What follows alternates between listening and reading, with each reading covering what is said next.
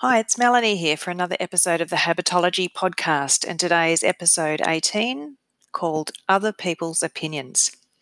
I decided to make this podcast because we've just spent a month in the Habitology membership focusing on building self-belief.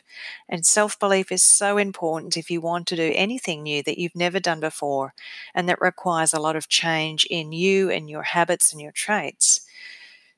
Whether that be starting a business, whether that be losing 10 or 15 kilos, whether that be developing a regular exercise routine, whether it be becoming a certain type of person, all of those things require massive change. And to believe in yourself positions you to be able to be successful when you make those changes.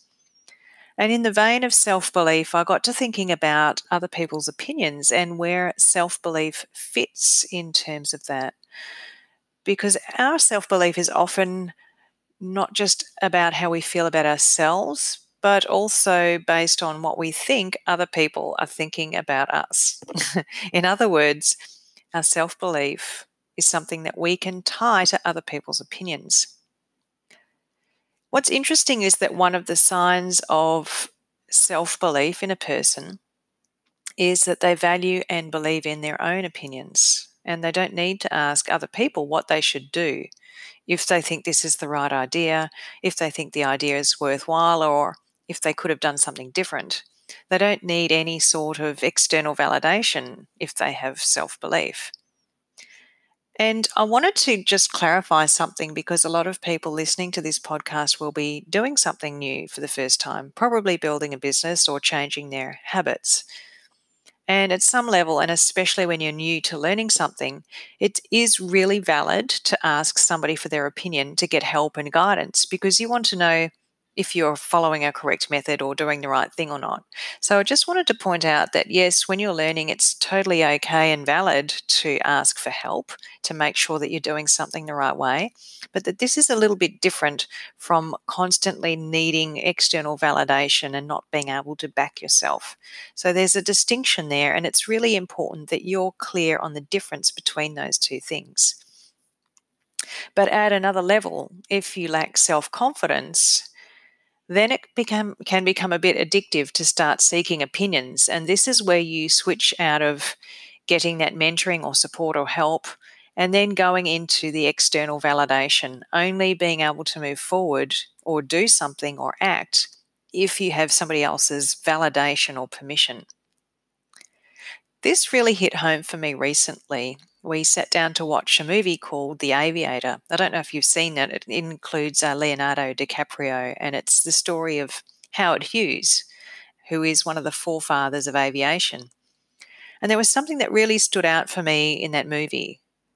Through the whole movie, Howard Hughes was just relentless in his pursuit of the outcome of flying and of adding sound to movies. They were the two things that he did. And through the whole movie, all of these characters, these people in Howard Hughes's life, kept bringing him dire problems, like big problems. For example, Howard, you don't have any money left. How are you going to build that aircraft? You're $14 million in debt. Or Pan Am is going to see you in court and you need a legal team to defend yourself. Or how are we ever going to cut off two wings of a plane so that it goes from being a biplane to a monoplane? How is that even going to work? These were things that people didn't believe were possible, but somehow Howard Hughes did, and he was coming up with ideas that nobody had ever thought of before. Along the way, he had people pulling him back and telling him he was making mistakes, but he forged on. And so, what really stood out was that he was in pursuit of everything because he had this belief in himself and the outcome. He just wanted to build planes. He just wanted to put sound to movies. He just wanted to do these things and he believed it was possible. Now, if Howard Hughes had relied heavily on external validation, his ideas would never have gotten off the ground. We might not have the monoplanes that we have today. We might not have movies with sound. Perhaps somebody else would have come up with those ideas, but the point is that Howard Hughes had so much internal validation, so much belief and conviction that he was able to shape the aviation industry and the film industry. And that says a lot about the power of self-belief. So going back to the original idea and concept for this podcast, it's really great to seek opinions on things and to know that you're on the right track. But know that other people's opinions may not be the answer that you're looking for. They may not be right. And there's a different perspective, which is that you can make your own decisions and decide what's right for you.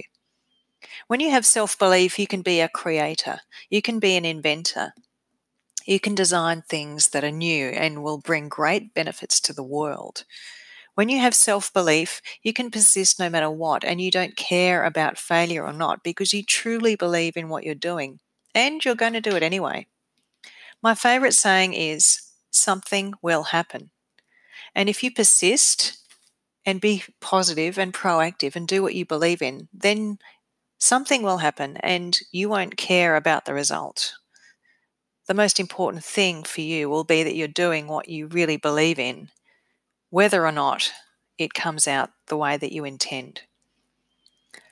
So, other people's opinions, I invite you to have a look at how you respond, what you need, where you're getting validation in your life.